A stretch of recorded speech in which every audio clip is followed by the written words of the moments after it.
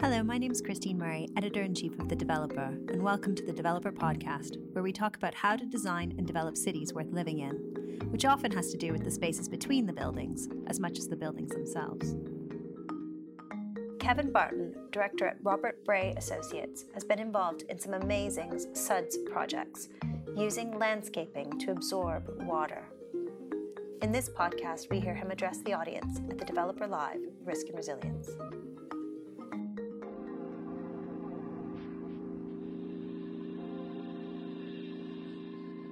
Just a couple of things following on from the last presentation. I think the best tree for biodiversity is probably a dead one that's lying on a forest canopy. Lots of microbes and invertebrates in there. And actually, interestingly, Prague, their mayor, who the citizens of Prague compared to an alcoholic Donald Trump, has actually committed to 1 million trees. Again, just a nice round number. They've committed to 1 million trees in Prague, which is pretty ambitious. So I did have a nice Gothic font for this, being the graveyard slot. But actually, it's kind of relevant to today's event, this whole kind of climate resilience thing. It's kind of where we're going to end up unless we have radical change. So there's the threat to us of climate change and how we adapt to be resilient to that. But also at the same time, we are a natural disaster ourselves. We are causing untold destruction to our natural environments every day. This happens several times a year in London. This is just because of urban pollution running off our roads, hydrocarbons, heavy metals, heat off our urban surfaces, hit our depleted rivers in summer and kill thousands of fish, and with all those thousands of fish and millions of other microbes. Hundreds of times a year in London, our old Victorian sewers overflow a mixture of raw sewage and rainwater into our streams and rivers. Hundreds of times a year. So these are some of the other problems that we need to address as well. It's not just protection of us, but protection of our environment. One that's not really talked about a lot is, in terms of pollution, urban pollution, is actually tyre-dust. Which is basically, it's a microplastic, and it's what we call a primary microplastic. It's already a microplastic when it becomes a dust on our roads, and this builds up along with all the other pollutants and gets washed into our streams and rivers. This was a study done in Norway, who have a population of about 1/10 of our population. And they found that by far the biggest contribution to their marine microplastics was wear and tear from car tires. It was bigger than every other contribution that they could calculate put together, wear and tear from their car tires. So this is just flowing freely through our streams and rivers, even through sewage treatment works, into our streams and rivers and seas. So clearly, for the climate's sake, for our sake, for the environment's sake, we need to stop what we're doing now. We need radical change. Some of this will be uncomfortable. We need to challenge everything we're doing in our daily lives and how the country operates. One aspect of that is around this sort of pollution and what we can do with the urban fabric. So we need to challenge the urban fabric to work a lot harder to solve some of these problems and protect us from climate change. And that's where we get really excited. We're a firm of 8 landscape architects who basically specialize in climate resilient landscapes. We think it's something every landscape architect should do. It should happen on every development. It should happen every time we touch the urban fabric.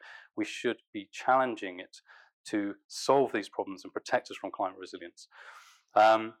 And for us, it just makes that extra challenge, just creates far more dynamic, interesting, functional landscapes. And hopefully I'm going to go through a few projects which hopefully sort of demonstrate some of the extra qualities and extra benefits that we can get into our schemes through adopting some of the techniques to solve these problems, at the same time as benefiting the environment and benefiting ourselves into the future. And hopefully there's a few key points which will show that actually when it comes to some of these techniques like sustainable drainage that are helping to solve some of these climate change issues, actually they are total no-brainers. We'll come on to that, hopefully we'll demonstrate that. So firstly, wherever we touch the urban fabric, we need to challenge our designs. We need to challenge that urban fabric to behave differently to how it currently does, to our conventional approach to development. So first, in new build, all new build has to do a certain amount of flood mitigation, but 98 to 99% of projects are still falling way, way short of what we need to do to protect ourselves properly from flooding and to protect the environment from pollution. On this project in Hackney, working with Muff and Adam Khan Architects, we came in a little bit late on this project, but it wasn't too late. I spoke to the architects and said, are you intending to do green roofs? And they thought they might have one or two green roofs to sort of satisfy planners and sort of get a few biodiversity ticks. And so I talked them through the opportunity of not just green roofs, but actually blue roofs. And if anyone's ever had a kind of blue roof salesman come round, they'll show you that it's got lots of plastic in it and a green roof on top. So you store water in plastic crates and you put a green roof on top. That's not how to do it. That sells a lot of plastic and puts a lot of plastic into the environment. What we do is actually do away with all the plastic drainage layers. We store water in the soil where you need it, where the plants want the water. We put a flow control on the roof. We store water in the soil and occasionally, very occasionally, over the top. It's actually very simple. It's cheap to construct in a green roof, in fact. So I put this case to the architect on this project, and he phoned me back about a week later and said, "Oh, Kevin, we're going to do some green roofs." So I said, "Well, you let me know which ones, and I'll colour them in green on my plan, or blue-green roofs." And he said, "All of them." So when I picked myself up off the floor, I sort of said, "Well, why? What happened?" And they spoke to the cost consultants, and the cost consultant costed the cost of putting the blue-green roofs on every roof. They compared that to what they had assumed they would do, which is the tanks underground, the kind of classic approach, 98 to 99% of the time. And it saved the project £800,000. So it saved £800,000 in capital costs.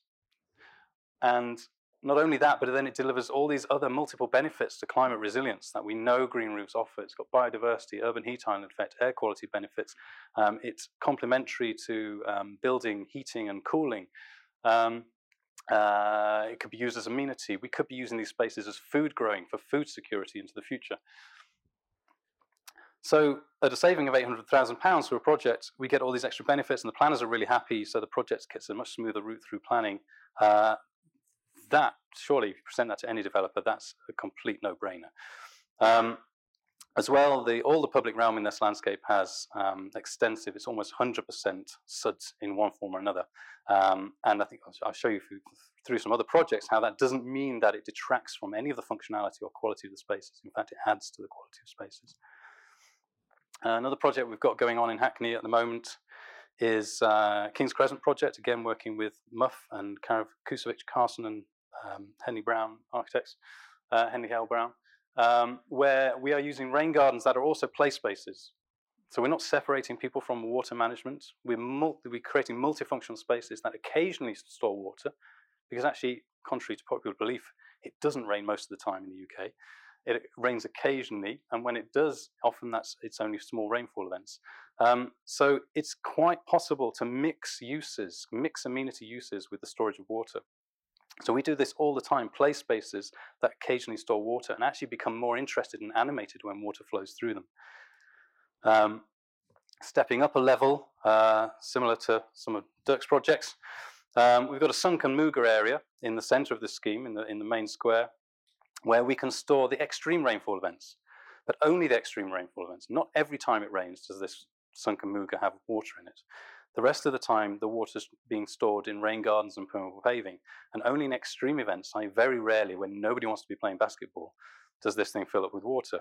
But also critically, the water has gone through various measures like the rain gardens and permeable pavings to remove pollution, to remove silt loading, so that actually what ends up in this space, what ends up in the amenity space is clean water. So that water fills up in that Muga, large volumes of water to prevent flooding, but it's clean water. So when it drains away again, we've got no residue of pollution or silts in that space. It can be used again very quickly. Again, where we touch the fabric, where we're doing projects anyway, we need to be trying to build in this sort of these mitigation techniques. So here on White Hart Lane, we were working on a highway improvement scheme looking to narrow the carriageway, slow speeds, create more permeability for pedestrians crossing the road on this sort of busy high street. So that narrowing of the carriageway presented an opportunity to not only liberate this poor tree, who really only survives because his roots are in the highly polluted Moselle River, which is culverted underneath the road, but also create some quality public realm that also manages water and prevents flooding and pollution. So here on the left of the image is a bioretention rain garden. So this is a very special rain garden that takes water straight off the highway and has these filtration layers which clean the water, store the water, allow it to be held there for a period of time, and then slowly drain away, in this case to the Moselle River. So what we're delivering to the Moselle River underneath here, which incidentally we couldn't daylight because it is so polluted, you can smell it from 20 meters away. What's delivered to the Moselle River is a slow flow of clean water, contrary to the whole rest of the catchment for the river.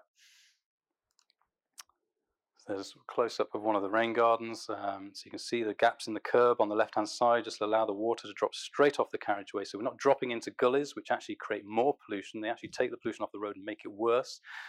We take that pollution straight into the rain garden, where the microbes digest the hydrocarbons, the heavy metals are filtered out, the tyre-dust, the microplastics, they're filtered out. And critically, that water's cooled down and it's oxygenated so that when it gets to the river, it actually can support life in the river. Also, critically, what's great about these sort of features where we're putting green infrastructure between the highway and pedestrians is we can put the planting in there to help with air quality. So all the time we're looking for this multifunctionality from our green infrastructure. And then just around the corner on the same project, we've got an adopted permeable highway. So this whole highway can infiltrate water. And in fact, this wasn't the highway being built. This had already been built, and then they decided to build the new Tottenham Hotspur station off my permeable highway. And there it is completed. So they've built the station with all its cranes, and still there's no deflection in that permeable paving, which is amazing. And so this is a big problem, is trying to get people to adopt permeable highways. So the more projects like this, we can prove that it works. Not only that, but you can just see the guy in the yellow trousers, just in foreground from him is a sort of a raised curb. Basically, we were waiting for the station to be built to then create a planter where that extra high curb is, and there's one on the other side of the road, and plant trees in there. Now, the space of the planter isn't very big, and as you know, Green Blue Urban sort of demonstrate, we're looking for sort of about 20 to 30 cube of soil for the tree to grow in. So in this case, across the highway, underneath the highway, we've got a structural tree pit, which it takes what we call the Stockholm approach. So it's stone with uncompacted soil in there, and those trees will be planted, and they will grow underneath the whole highway with the road on top, still with a sort of structural loading. And critically, when it rains on that permeable highway, the water, the first place it starts going to is the trees. So in drought conditions in summer, any small rainfall event, those trees will get a larger volume of water than they would do if they were just in open ground. So it allows, actually, there's this sort of climate resilience around our use of potable water to irrigate our landscapes. So here we're looking at how we can provide this suds functionality, but also the benefit to the trees at the same time. So the first place we try and take water is to vegetation and to trees.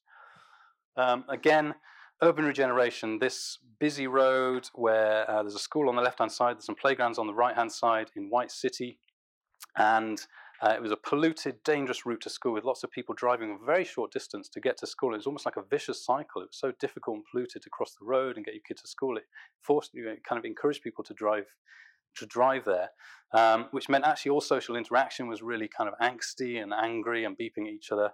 The community wanted to change. Hammersmith and Fulham were looking for a project which demonstrated suds. So we had two clients, community needs on one hand and trying to demonstrate suds on another. And we created this landscape, which actually has won sort of top Landscape Institute awards for its contribution to the community and the benefits it's brought to the community, but at the same time has won engineering awards for its suds functionality. And in fact, this landscape was heavily monitored, and in the first year, 58% of the rain that landed on the landscape and the contributing roofs that we also took into the space, 58% of the rain never even left the site. So that's huge volume losses. And then what did leave had been stored in these features that you can see, these green spaces, rain gardens and basins. the water that did leave was stored in there, cleaned, cooled, oxygenated, and then released very, very slowly to the combined sewer to stop those combined sewer overflow events where all the water rushes, or the sewage rushes into the rivers. We're doing things like in the foreground on the left-hand side, an overhead channel taking from that school roof and dropping down in this sort of sculptural way into a rain garden. We always like sort of animated things to happen when it rains. So we've got these a helix of steel ropes which sort of spread films of water when it rains between the wire ropes. And in fact, when I was there last year for an open house event, which we've done every year for the last few years, a local child actually brought his mother. It was raining, which is great for demonstrating such projects, but not great for hanging out a weekend in White City. A young boy, must have been about 9 or 10, brought his mum to look at that sculpture when it was raining.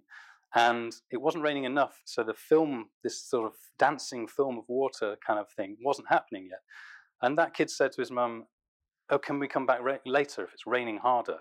So he'd understood that the difference in different intensities of rainfall events. He wanted to actually come out into a park when it rains, which is kind of unheard of generally. And so we're connecting people with this sort of natural water cycle and these activities, and they're starting to learn that these landscapes can do these different functions. You can just see the wiggly wall running through the sort of main basin in the background there. There's a little kid walking on that on her way to school. So instead of this sort of dangerous, polluted route to school, we wanted to create a fun, adventurous route to school. And there was the only notable feature in this landscape before we did this development was a very straight, low wall, which 2 generations of people had walked on to get to school. So I was speaking to mums who remembered walking on this low, straight wall.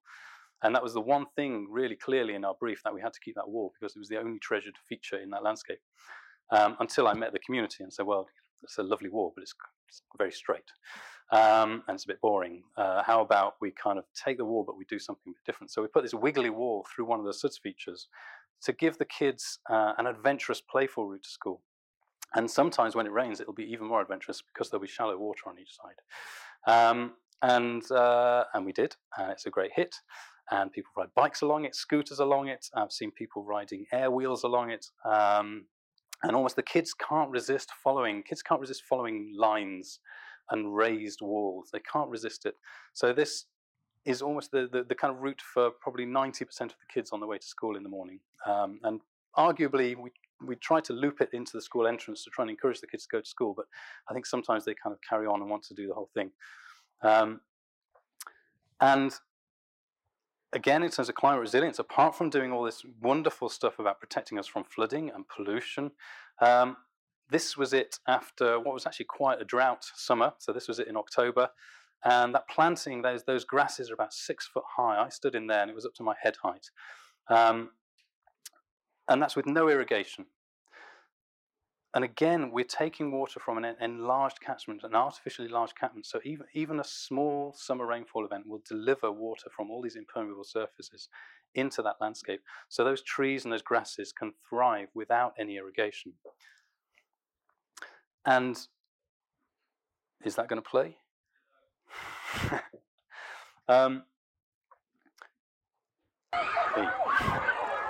actually, just on the other side, to the right behind the trees, is actually a playground. So some of that screaming is from the playground, but I would say there was actually an equal amount of sort of screaming and play going on just in this landscape.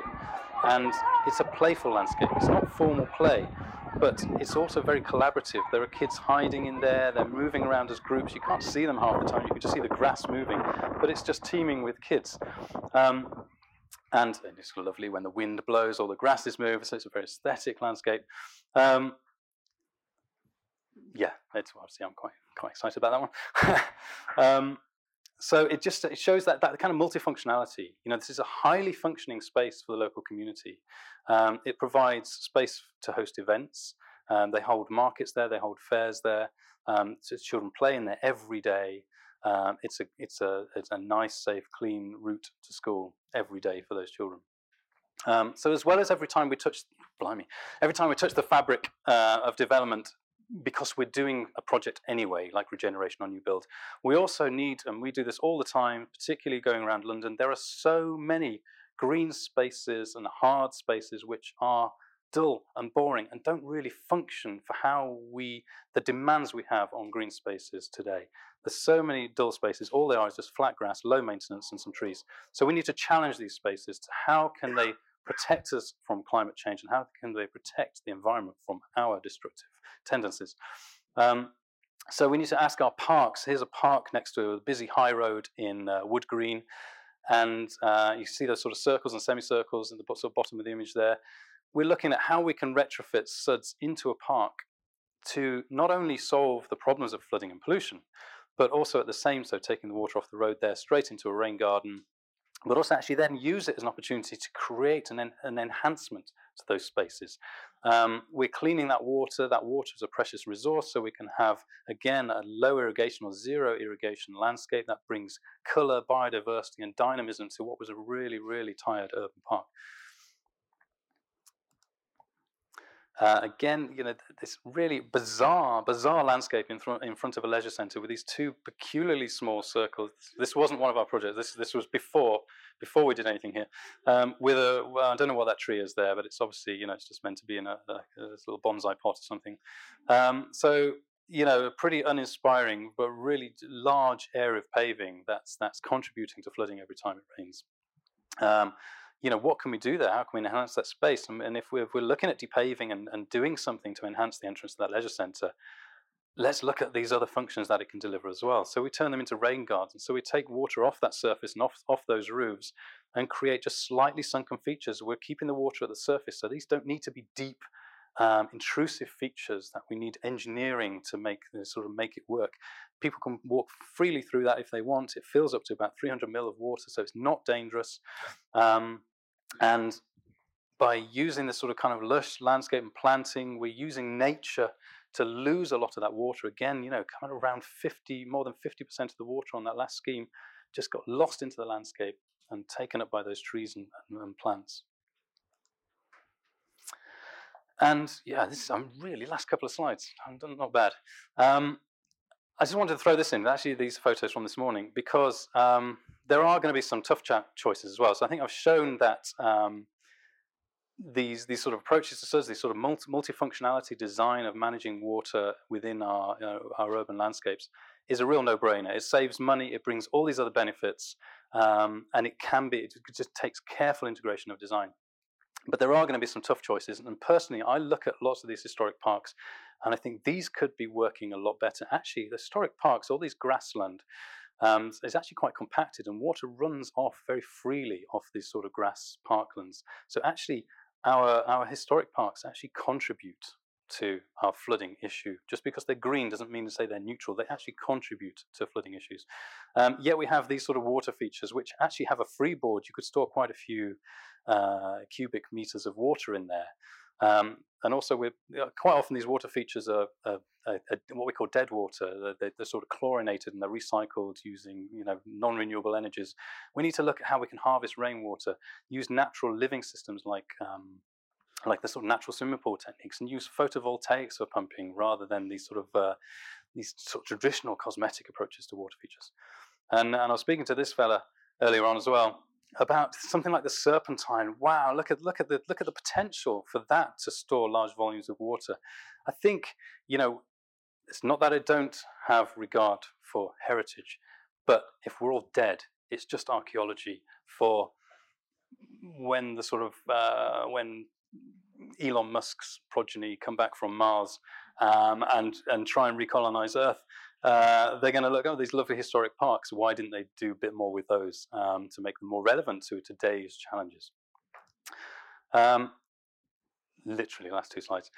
So, with a bit of hard work, determination,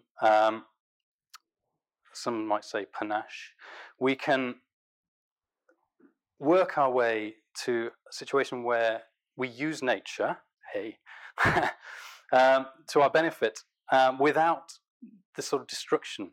Yeah, I think that's it. So, thank you.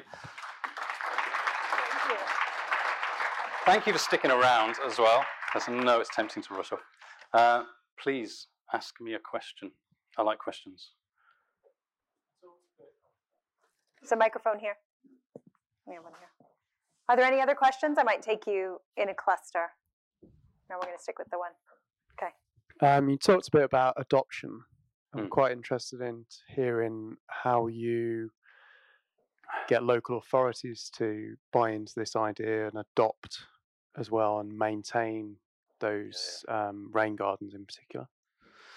Yeah. And how hard are they to maintain? Are they? They're not hard to maintain, but typically, I mean, we will always design our system and our planting to whatever adoption is appropriate for that site, whatever we can agree. So something like that basin there in the background, that's trimmed once a year. So it's actually relatively low maintenance. Add some mulch, ideally once a year.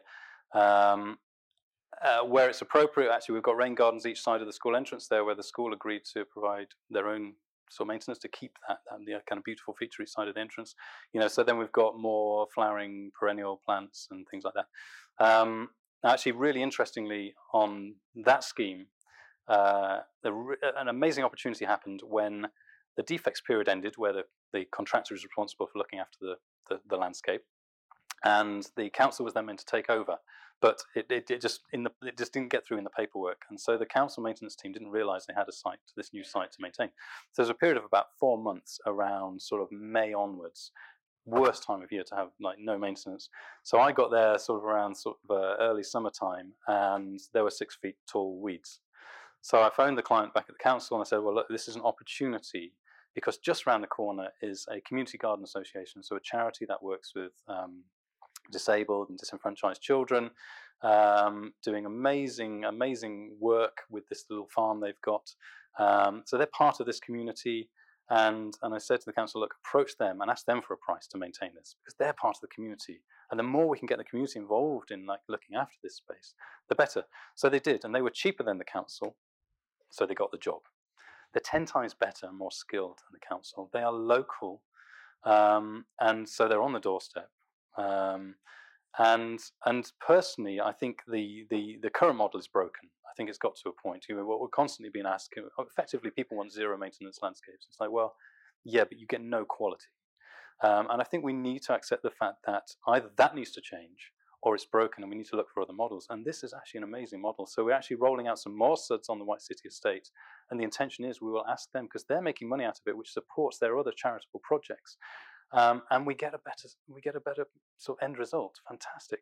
So we're looking to roll that out some more within that estate, and I would like to see that sort of thing, unless maybe with the climate change, climate emergency that we've got, maybe some more funding will arrive to deliver some of these things and maintain them into the future. But unless that happens, I think we need to be looking for other models. But they can be very low maintenance. Can I ask you what blockers, if any, you're facing? Blockers. That you would like to make go away? I guess at the moment, a lot of this work is coming out of the sort of flooding and highway departments in councils, and what it isn't properly embedded in yet is, well, actually, just it needs to run through the whole construction industry. It needs to run through the whole of planning. There's so many multi benefits from these things that actually every department in the sort of planning authority should be interested in it and should be pushing for it. So arguably, the funding is low because quite often the client in the council is mainly sort of focused on the sort of flood mitigation. They're just not experienced in delivering quality design in public realm, and so they don't fully understand the value and how much that costs to deliver quality public realm. So the best projects are those where actually we've got kind of multiple sort of figureheads in the council pushing for it. So it would be that working across that pan history. Yeah, and I think the biggest barrier, not for us, but for the country as a whole, is just this resistance to change. In every sector, whether that's designers, engineers, planners, some of them, not all of them, Bronwyn. There are some pioneers. The developers themselves, every aspect, people want to do what they've always done. They're comfortable with that. It's quick and easy. It's predictable, and so even though you can present developers with evidence that it will save them money, because someone is asking them to do something that's good, it's almost like there's a natural resistance to it. And so you get things like, well, you can have the SUDs, but you can't have your affordable housing. Take your pick, and things like that. It's just crazy. So yeah, I mean, hopefully the sense of emergency might make this happen more. Thank you very much. Thank you.